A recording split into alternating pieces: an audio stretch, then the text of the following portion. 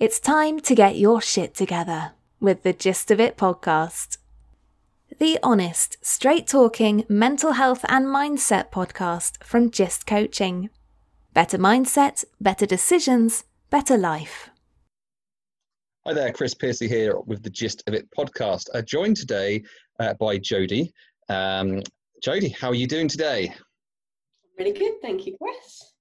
Now, I've been keen to get you on to the podcast since I started it because you are also a coach as well. You've always been, as long as I've known you, which is a number of years now, a physical coach. So you do training sessions, particularly with women.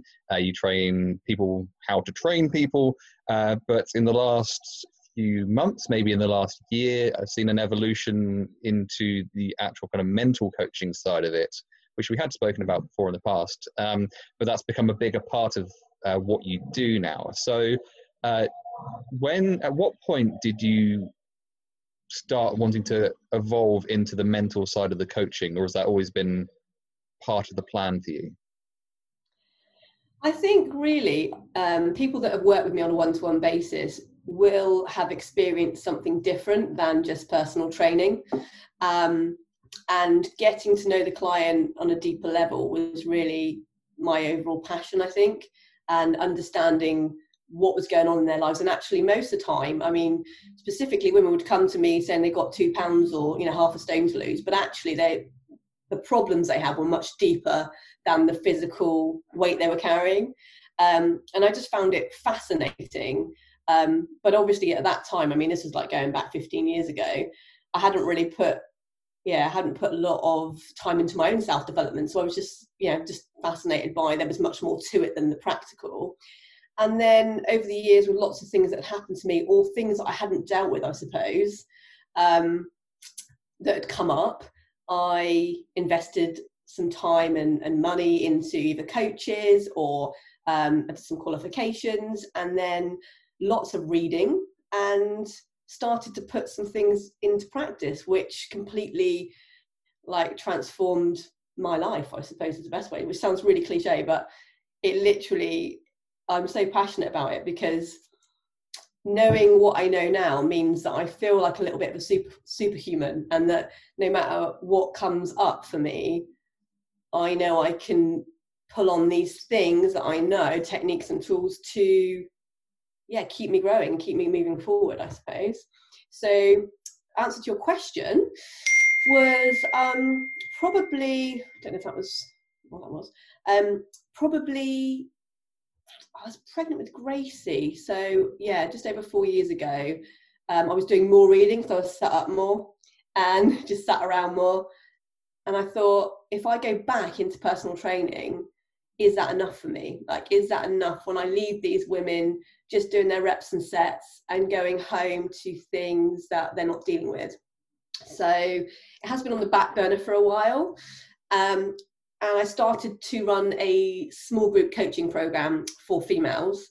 And those ladies really helped me understand common problems and common things that were happening for them.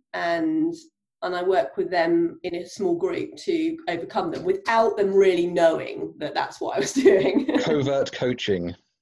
Covert coaching, yeah.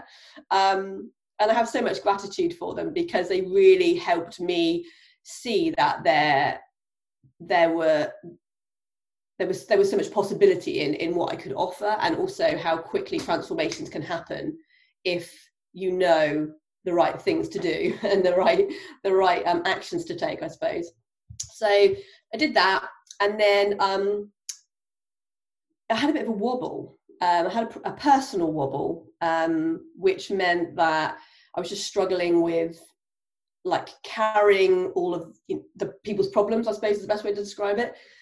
And also Gracie was still young. I think she was 2 at the time, and was obviously still trying to work.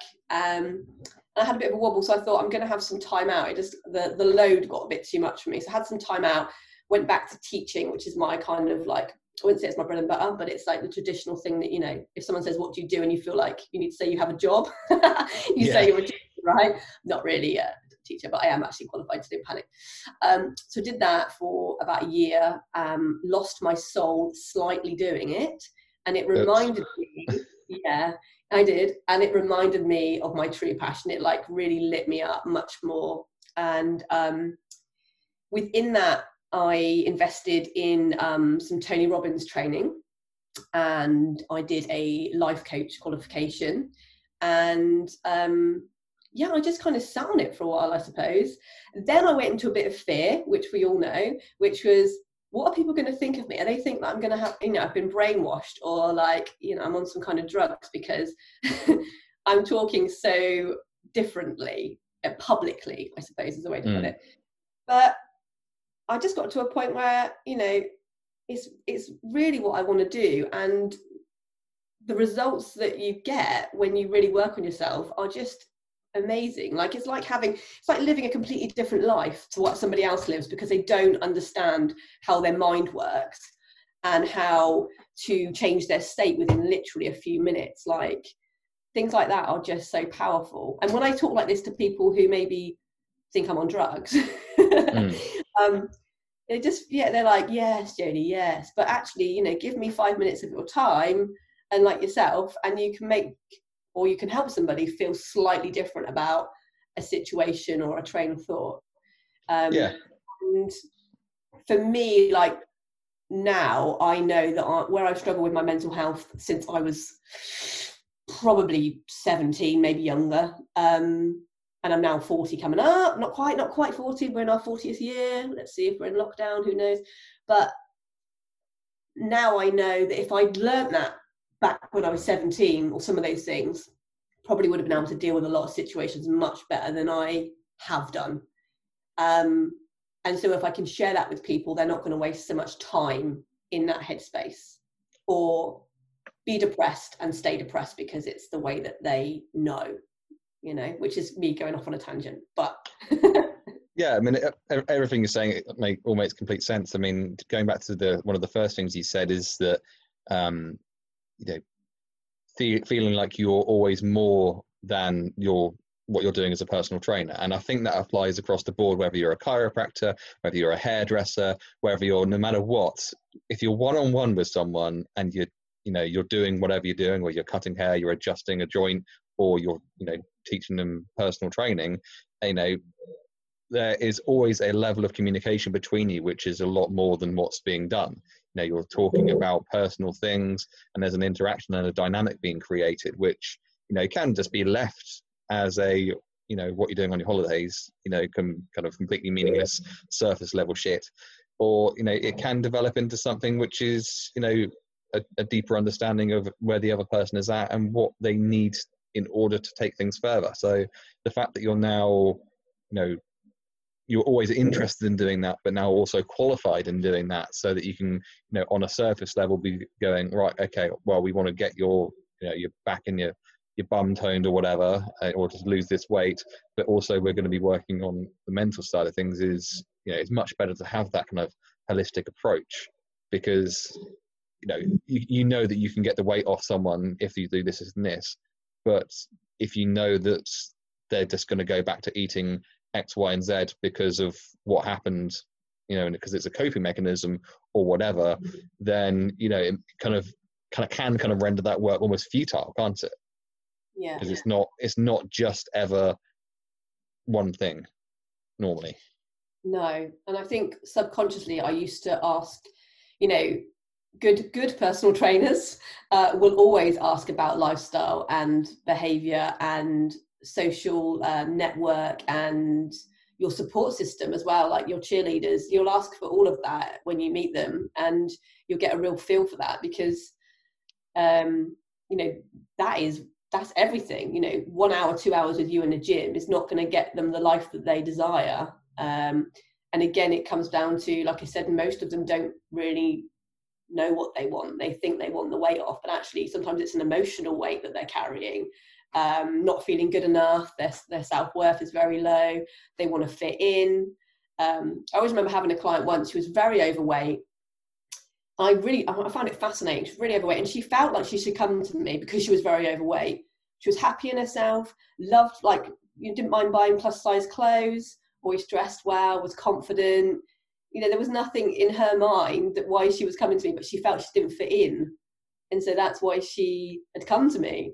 But I'm like, unless you've actually got a motivation and a why, as into needing to lose this weight, you're never going to lose the weight. It's just not possible, because you love who you are. So it does come in all different, different angles and different stories, really.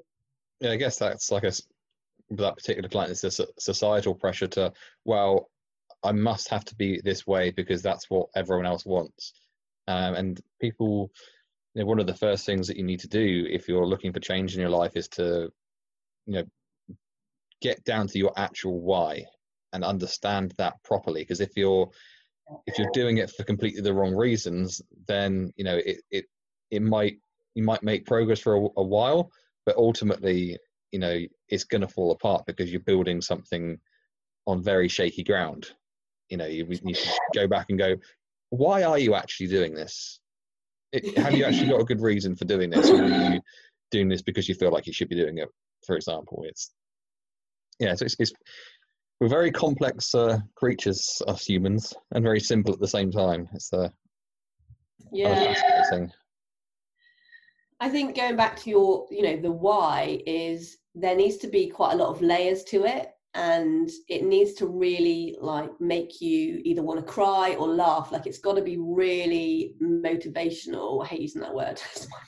I hate being a PT, but it's true. You have to have those layers, because obviously I train people to be personal trainers, and some are really experienced in life, some aren't. And when I talk to them about the why, which actually isn't part of their qualification, I just want to make sure that they actually can offer value when they go out into the world. Some of them are like, to get in a bikini, and I'm like, guys, this is not a why. This is just a short-term idea that they've got. They're not going to stay in a bikini for the rest of their life.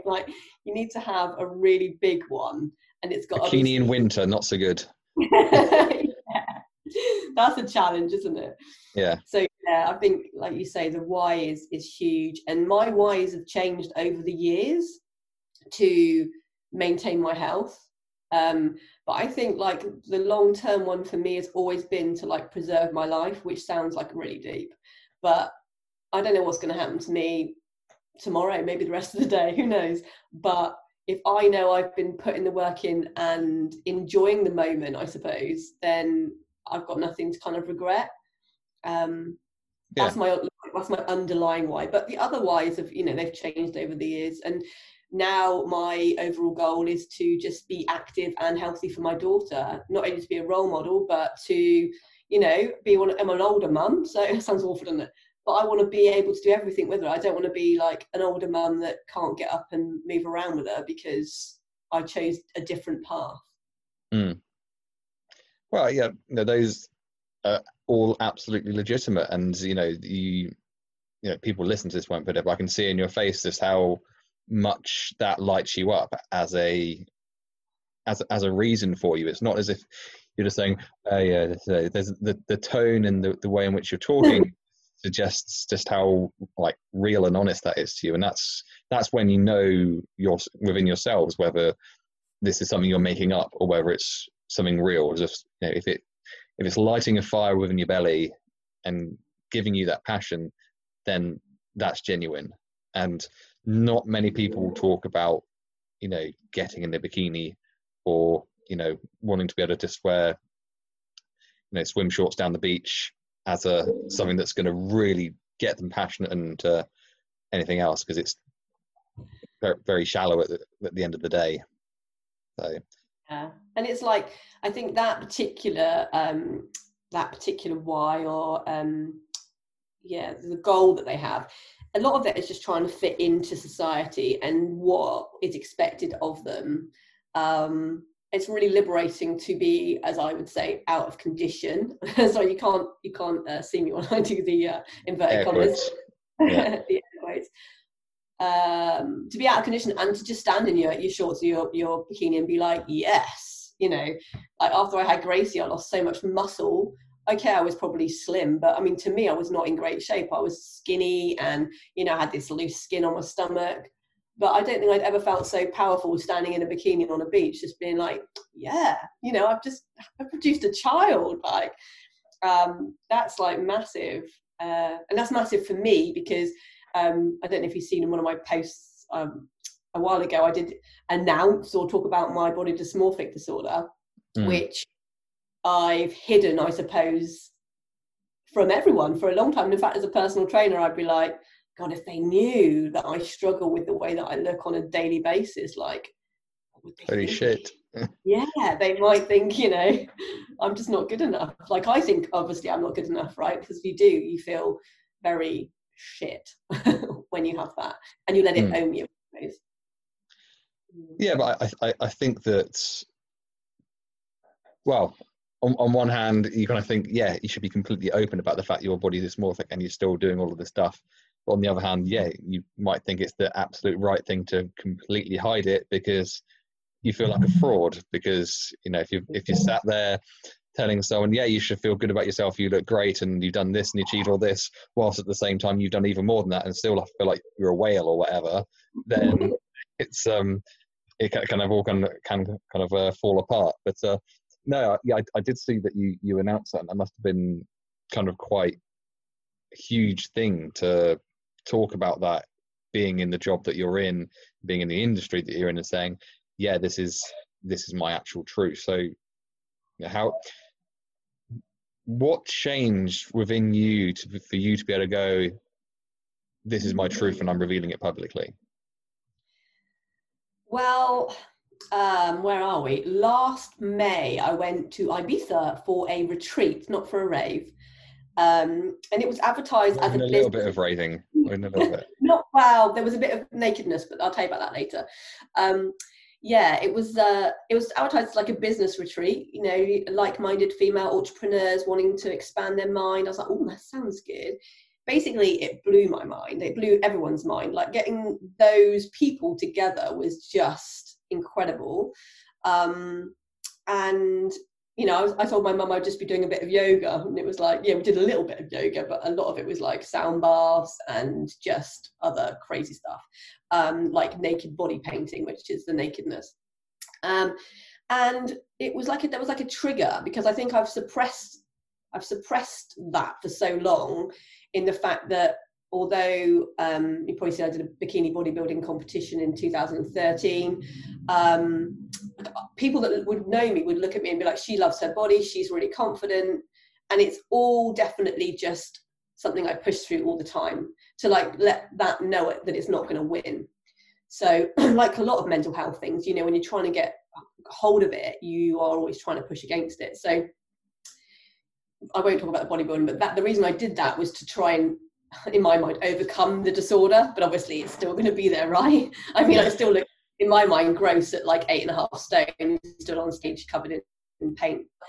So when we did the body painting, we weren't even prepped for it. So we met up with this lady. She was talking about lots of things, and then she talked about the fact that she had bulimia when she was younger, and she wanted us to all appreciate our bodies. So we were all just going to get naked, and then we were like, what? And then I thought to myself, well, I've got quite naked before, like it can't be that bad. So I wish people could see your face, Chris. You're like, okay. I'm just imagining the level of estrogen in that room at that time. And the thing is, you're so like consumed with your own thoughts of, okay, right, I'm going to get naked. Like, and she said, you know, take as much clothes off as you feel comfortable with. But the idea is that you are really confident, you know, in that you're feeling liberated. So basically, I got down to my thong. I thought, I'm going to keep that little bit on, and looked up, and like 50% of the women were completely naked. And I was like, wow, like this is amazing. I was just, I couldn't believe it. Anyway, I can see it now. It's wonderful. If only you could. And she's like, so now we're going to paint each other. So we got paired up, and the girl that got paired up with me, she didn't take anything off apart from roll her trousers up and roll her sleeves up on her t-shirt. So there's me and my thong, there's her like covered up. That seems like a bit of a mismatch, doesn't it? It does, doesn't it? Because I was just like, you've got my body, paint it. I just had obviously an arm and a leg to do. But it was really amazing, because it reminded me of how far I'd come. And at that point, nobody knew. I hadn't really talked about it. And then the next day we had little group meetings where we were going to talk about business again, inverted commas again, sorry. And basically, it's really good actually, even not just as business, but if you are meeting new people, it's a way of kind of getting your 20 minutes counselling in from randoms. So you speak about a subject for a certain amount of time, and then the rest of the group talk about you for a certain amount of time, and then you come together to share. When they talk about you, you're in the room as well, but you're not allowed to communicate. Anyway, did my little chat about business. They chatted about the business, turned around. I was included in the conversation. And then something came up, because at that point I was really feeling pulled to work with women on a higher level. That doesn't sound right, but at a deeper level. Mm. And these are all, a lot of these are holistic therapists I was with anyway. So I felt very much at home, and I felt like I'd arrived, should one say. Mm. And then I just came out with, obviously, because I've actually suffered from this, and I like burst into tears and had the whole like moment. And they were like, completely like, I would have no idea that is something that you deal with on a daily basis, because you are literally the one that's, rocking the room, and you're the one that's stood there in a thong or whatever. So it was like liberating to share, but also they were very much like, you do need to like share that with people, because if you imagine how many people struggle with their, not only have that, but whether it's deeper than that or not as deep, there's a lot of issues when it comes to your image or also your self-worth. And when you said earlier about like feeling like a whale with my clients or whatever, it genuinely isn't a weight thing for me. Mm-hmm. Like, I sometimes will just feel really gross. It could be anything. I particularly don't like my stomach at all. I've never liked it. I've looked back at pictures before I had Gracie, and I literally am like, wow, you look great. But when I'm in my body, and if I look in the mirror, it's like, what is that? Like, so it's bizarre, but I feel that I've got to a point where I accept that's my thoughts, and it saddens me that I can't see it in the flesh, but I do know that, it's not actually the be and end all anyway, as long as I'm really happy with being naked, obviously, yeah. and not letting these thoughts consume my whole life, which I used to really struggle with, wondering what people were thinking about me, and also fitting in as well. And I think that's probably why I went into teaching, to be normal and to have like a proper job, and to shadow from actually wanting to do what I felt called to do. So it sounds like for a number of years, you were kind of, I don't know what the right expression is, chasing the dragon almost in a way that you're like, well, if I just do this one thing, then this thing will go away. If I just do this one thing, then these thoughts will stop. If I am the person who strips off just right down to their thong and this thing, then no one will possibly think that I'm actually feeling this way about myself. And sounds like as though your brain was doing all of these things as a mask. Like, what can we do to build up this mask? What can we do to add layers to this mask so that no one knows the truth, that I actually feel gross about myself? And then you have this light bulb moment where all of a sudden you're in the right room with the right people, with the right dynamic going on, and you go, yeah, actually, this is my truth. And was that your like light bulb moment in terms of, this is how I have to be with people from now on, about this feeling? The right people, obviously. Yeah, I think I really built up, and again, this is quite common with other things that I've gone through, is you build up a level of shame to a point where you completely overthink it. It's your stories again telling you that if you tell people this, they will not think the same of you. In fact, they're going to think a lot less of you. And that shouldn't really be a problem, even if they did, because your truth is the most important thing. But there's also an element of like rejection, and people thinking that you've sold them a different story. It's like, oh, whereas I know from an outsider point of view, if somebody is transparent with me, no matter what it is, I value them more, and I appreciate them, whether it be that I appreciate them for what they've been through or for sharing that with me or whatever. So I can see that now. Yeah, but it's we like to live by a different set of rules than what we'd actually apply to other people, right? Totally. I love it when people are honest with me, but I'm not going to be honest about this part of me because I'm feel like I'll get rejected or it will be shameful or whatever. It's so unbelievably common, the double standards that we as humans in general tend to live by is astronomical. It's like one of the things I hear a lot about with regards to mental health is that, oh, I'm feeling really shit, but I don't want to burden my friends with this. I hear it all the time. It's like, okay, and my one question I always ask is, oh, would you feel like your friends were burdening you if they were talking to you? Oh no, absolutely not. It's like, okay, then, well, how are you different? And then they're scrambling for an answer to a question that they just don't have an answer. It's like, oh, so it's only different because it's you. What makes you special? And they're like, oh shit, yeah, okay, I get it. And they, at which point they then have to just admit that they just need to start talking about it, and it kind of is going to help a lot, because that's that support network that you mentioned very early on is so important. That you can never just do stuff you can overcome anything just by yourself, but fuck me, you're making it difficult for yourself if that's how you're going to start, middle and finish. Everything is going to be a lot quicker, smoother and easier with cheerleaders, as you refer to them as, which I believe that's a Tony Robbins term, isn't it? Cheerleaders. I don't know. I swear I've heard him say it on something or other, but yeah. But you've got to have those people that have got your back. You've got to have those friends, and they those friends have got to know what they're supporting. Because if you're there going, yeah, everything's great, and I've done this and X, Y, and Z, and I'm everything's wonderful, but you're actually holding your life together with masking tape at the moment, then they can't help. No, it's impossible for them.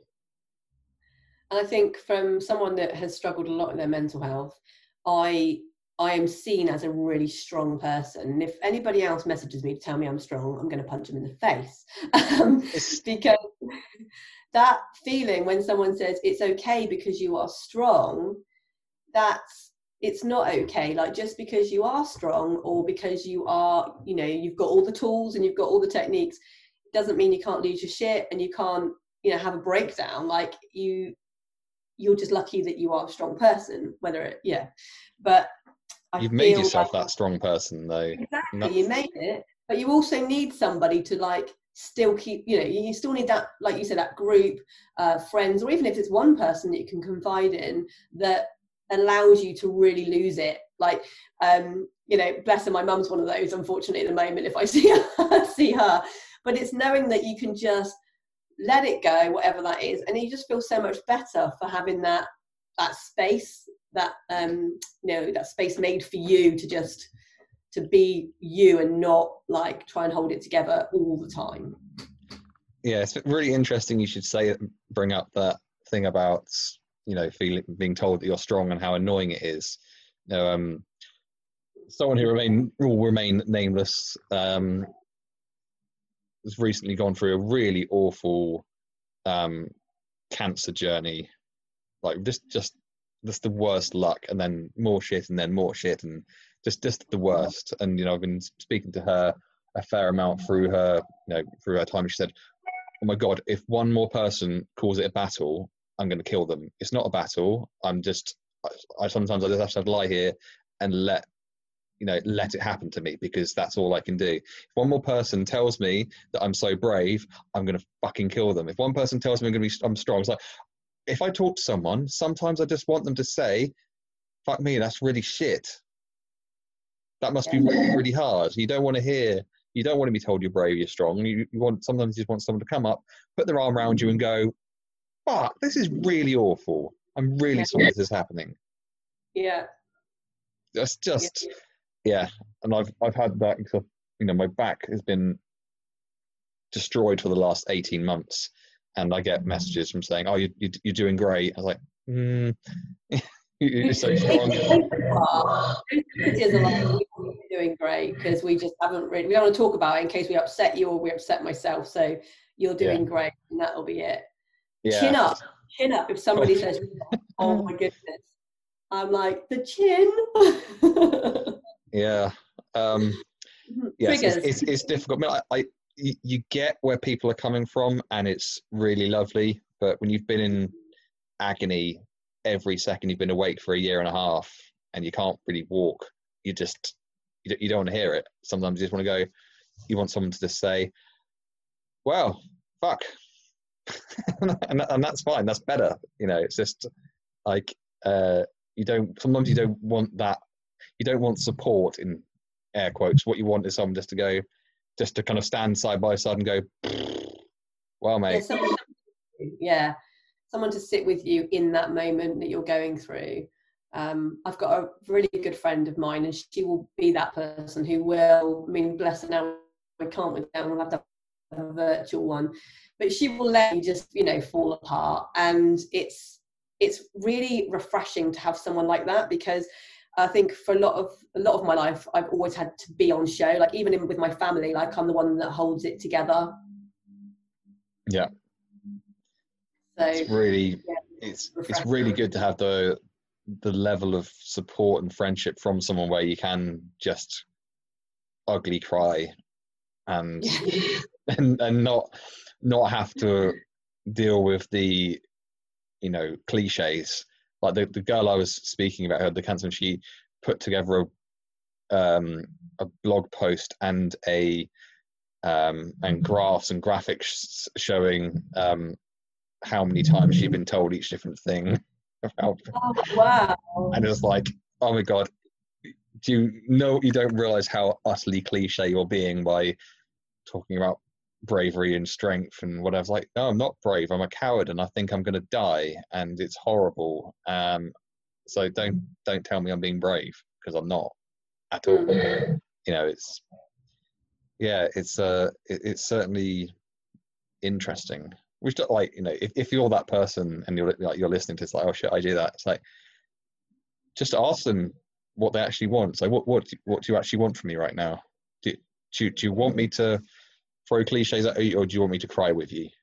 And if you're a good friend, as I'm sure most people are, you're all of the array of things in which you can support someone is available, but I think that you feel almost as if you have to be this smiley, positive reinforcement person, whereas a lot of the time that's not actually what people want. They want someone just to go,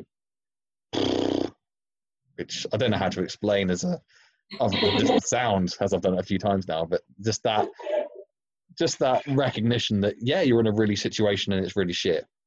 Yeah. I also find that when you are going through a bad time and people know about it, it's a bit like when you have a baby. Everybody rushes around initially and goes, oh, like, I'm here if you need it, and then you don't hear from them, like, ever again.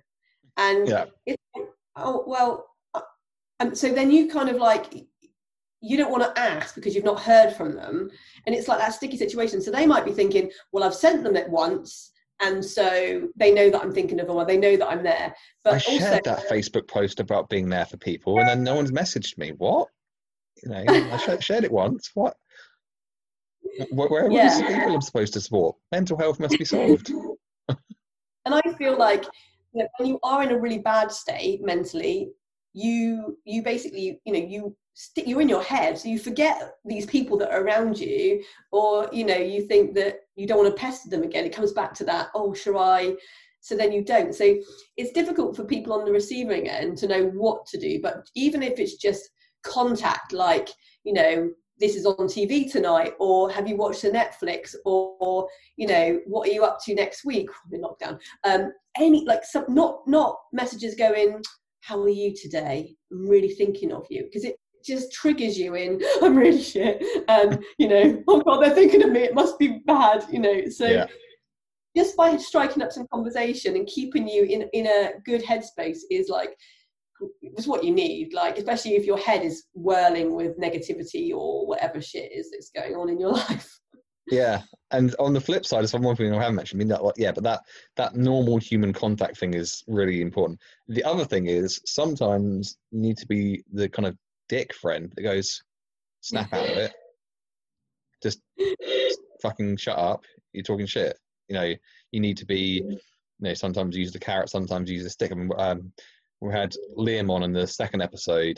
He was talked about how one of his friends literally just dragged him to the gym. Said, no, stop sitting around doing nothing, eating junk food. You've not been to the gym for a month. You're coming to the gym right now. And his friend basically dragged him there. And he's like, and that's what he needed at that time. You know, I mean, you've got to know when to, you know, when to be hard with people and when to be soft. But I think that a lot of times people are very afraid to be hard. But if you've got a good friendship, then, you know, you should be able to do that. To say, oh, come on, let's stop wallowing, because you're wallowing. You know, we're going to do this, and it's going to be. It might not be fun. You might find it shit, but we're doing it, and that's sometimes what people need as well, isn't it? Sometimes the sympathy, sometimes the support, sometimes a slap around the face, metaphorically. I think, I can totally relate to that. And in fact, one of my friends is so good at calling me out on the BS that I come up with, and there's a situation that I'm going through at the moment, and you know, I have a bit of a pity party, you know, especially to people I trust, and so I have my little pity party, and she has been through a similar scenario. I don't think anyone could have gone through, well, the same thing, because we're all different, right? Similar scenario. And she basically went to me like really quite fiercely, and I'm already sobbing. And she just went, it's going to get much worse before it gets better. Like, this is what's happening. You know, you have no control over this. So and I was just like, oh gosh. But actually, it was like, okay, well, if it's going to get worse before it gets better, I just need to keep working through this. You know, I'm prepared for it. But she is like evidence that not only can it be better, but it can be like tenfold. Like your life can just flip in a moment. So yeah, it was really powerful. I can't think what else she said to me, but I just remember as well, like, she stopped me crying because it was just so to the point, as in, you know, there is much worse things that can happen to you. This is like an opportunity for you. And I was just a bit like, oh, okay, well, I'll shut up then. Yeah, I'm a firm believer that obstacles can be opportunities. It's a great book, The Obstacle is the Way by Ryan Holiday. For anyone listening who wants to kind of dive into that side of things, about making opportunities out of adversity. But yeah, when bad stuff happens, you know, there's very little way to take it initially, but as a bad shit thing, you know, if you lose your job, your relationship ends, or, you know, whatever, you know, initially the correct and human response is to cry and to get angry and to, you know, get guilty and wonder what you could have done and all of this stuff. That's completely normal. And then there almost at a certain point there becomes a decision about whether you're gonna, you know, keep diving into this pity party where you keep telling yourself how shit it is, or you're going to go, right, well, what opportunity then is presented to me? You know, if this relationship is over, then what does that mean for me moving forwards? What opportunities are there now that I'm single? Or, you know, who can I be with now? Or, you know, if you lose your job, okay, well, what were you passionate about that job, or was it just something that gave you money? What do you actually really want to do with your life? You know, you've been thrown out of your job. You find yourself in a situation. What are you going to do now? Going to find another shit job you don't like, or are you going to start delving into your passion for needlecraft or whatever? But there's, no matter what it is, there's always an opportunity to be found within it. Sometimes it's hidden, sometimes it's obvious, but there's always something in that. And I firmly believe that, because I've been through lots of shitty things and always managed to find the good in it and be grateful for it ultimately. And that's the goal, really, to be grateful for the really shit thing that's happened to you. Yeah. And I totally agree with you. And being and also not putting pressure on yourself. Like, I think what you're explaining there are things that are out of your control. Not necessarily saying end of a relationship is out of your control, but sometimes it is out of your control. And when something's out of your control, you do go into like a slight panic, isn't it, of trying to gain control. And that's normally the worst thing to do.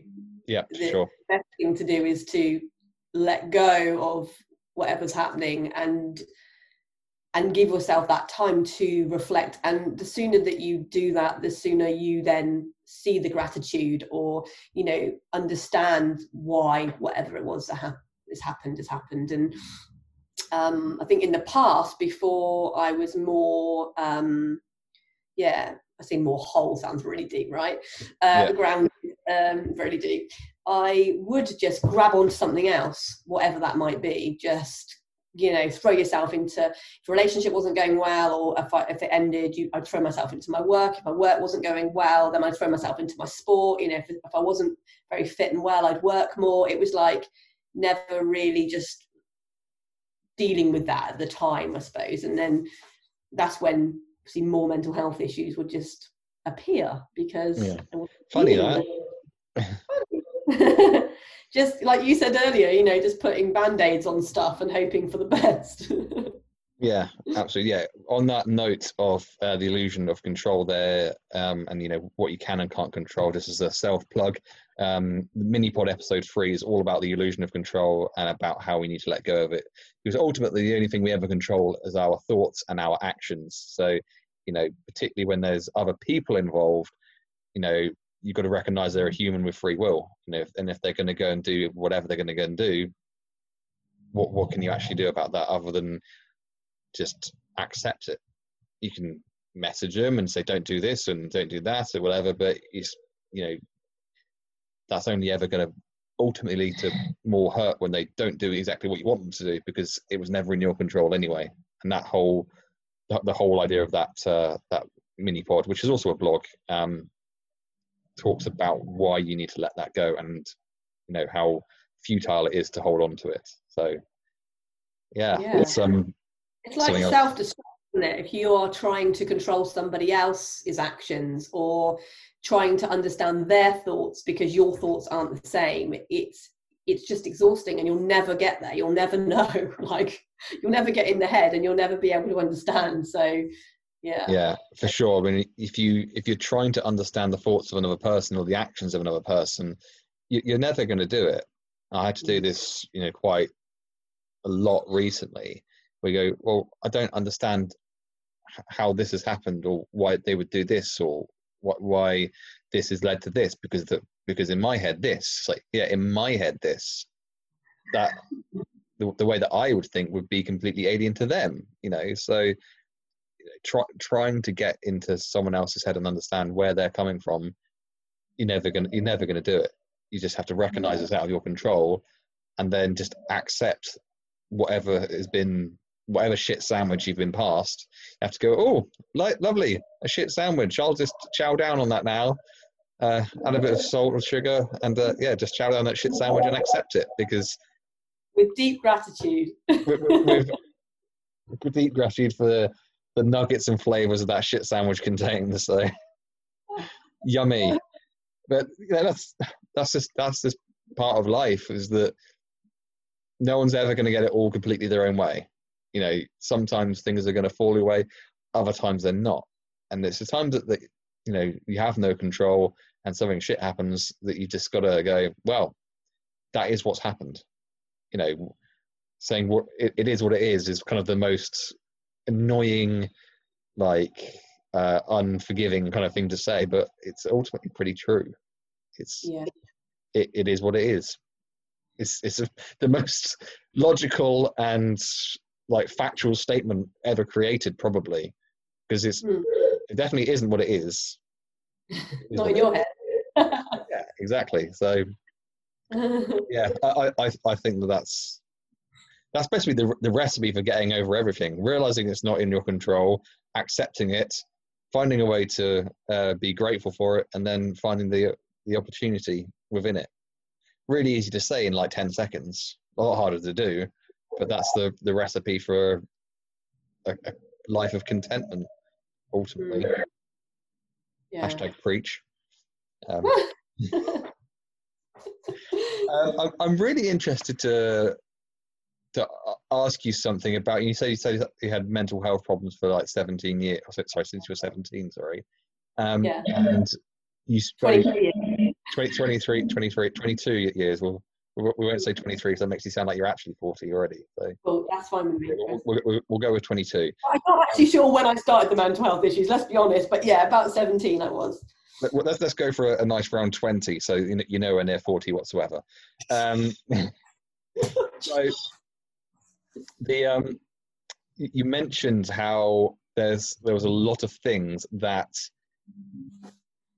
you learnt, techniques you learnt, and tools you referred to them as, I think it was, that you use to feel better about yourself now. If you could go back and speak to that 17-year-old you who was going through all of that shit, which of those, what would you think is the most important piece of knowledge, or couple of pieces of knowledge, that you would hand down to teenage Jodie? What do you think that would be the most useful thing for her? Wow, do you know what, that really triggers me. Like I can feel it in my chest, like being that age and feeling all the feels. I don't know if like what I know, like I don't know if just my life experience has helped me understand the tools and techniques which I now understand, if you get me, or whether it would have helped her. But this is Tony Robbins, right? So get out of your head into your heart scenario. So when I was 17, one thing I struggled with was I did what I thought was the right thing to do and to try and fit in. And I've never really fitted in. I've never felt like I've fitted in. Now I love that about myself. I like the fact that I stand out quite a bit from the average. Sounds awful. But I feel different and I like it now. But then I was terrified that I was so different. And the second one would be to really understand that my thoughts are just thoughts and they don't have to be reality. And really knowing that I can change the way I think with just a few simple ways, and it's just a few simple ways would have been, yeah, amazing. Yeah, it's interesting that your part one to that answer is that when you speak to someone who's almost overcome what they've been through, if I ask them this sort of things like, well, I don't want to go back and change anything because the way that things planned out, yes, it was shit at the time, but that led me through to this, and I realized this, and I went through this, and I learned this, and now I am where I am now, and I'm happy.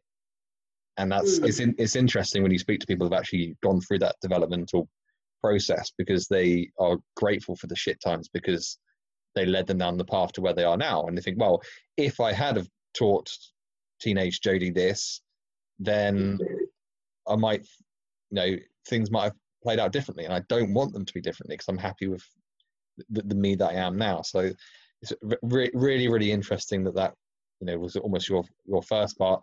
And the second part is something that I feel like everyone needs to know at any stage of their life, is that anything that you think is just a thought.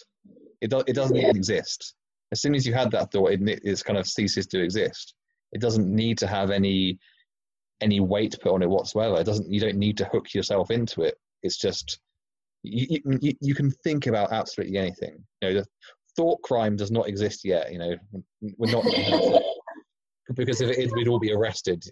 Thank God. Yeah, it'd be pretty awful. But just recognizing that, just by having a thought, that's it. You've had a thought, and nothing more needs to be applied to it than that, because you're allowed to think whatever you want.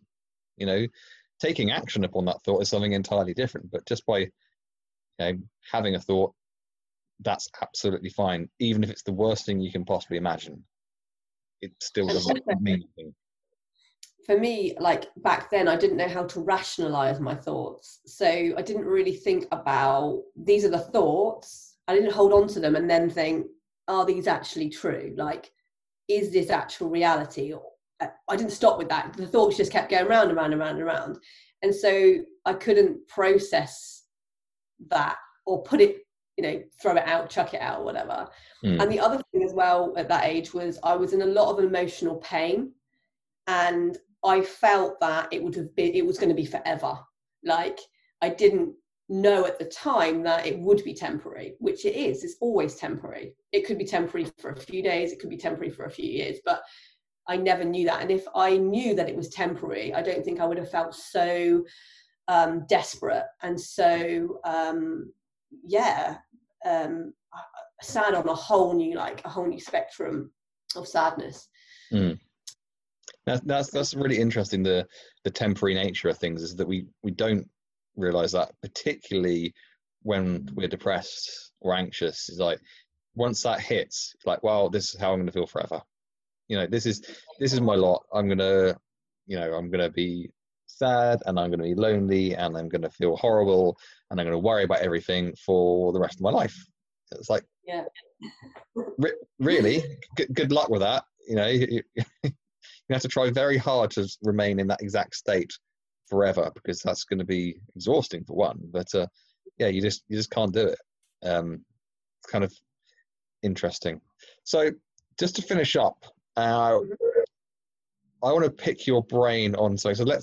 And this is picking into your coaching mind. So you spoke about how you didn't know how to rationalize thoughts, and that was a real difficult thing for you. So if anyone's listening right now who has that problem where they can't rationalize their thoughts, what would you say would be your advice? What process or tool or technique would you advise they go through in order to do that? What would be your advice on that? Oh, what should we do? I think like the best technique which I have used in the past is the Dickens process. So if you're listening, look that up. And in summary, it's basically, and you have to really, give yourself the space and the time to write down your thoughts that you have, your negative thoughts. And normally when I say this to people, they've got one straight up, like, this is how it is playing in my mind most of the time. And then, like I said before, like asking yourself, like, is that true? Is that true? And then writing down the opposite to that thought. And then reading that thought back out and understanding that it's that simple, and writing it down obviously helps you put that out there to the world. And then better still, like being able to verbalize it. So then start talking about that, talking to yourself about it, like I do all the time, and feeling like proud of that new train of thought. And for me, like, as corny as it is, like the incantations or affirmations or whatever you want to say, they're only really as strong as what you truly believe. And so you have to like work on it. I think some people think, oh, you just like, you write it down, you switch it round, you say it out loud, it's all gone away. You can see my body language now. Hooray, everything's great. But it's an ongoing thing where you have to keep working on that and reminding yourself that it's actually not true. Most of our negative beliefs are not true. They're normally stories that we've told ourselves, whether it be from experiences or whether it be from something that we've been told over and over again. And these obviously come up at different times in our lives. So it's not like you just have 3 negative thoughts forever and you're cured. So knowing that it's a process that you should do regularly is just really refreshing. It makes you feel like so much more alive and light, like you've let go of stuff. I don't know if that answered your question. Yeah, absolutely. It's exactly the sort of thing I'm looking for. I think that, I think what can happen, particularly when two people who have been through a developmental process get in a conversation, you just start talking about stuff.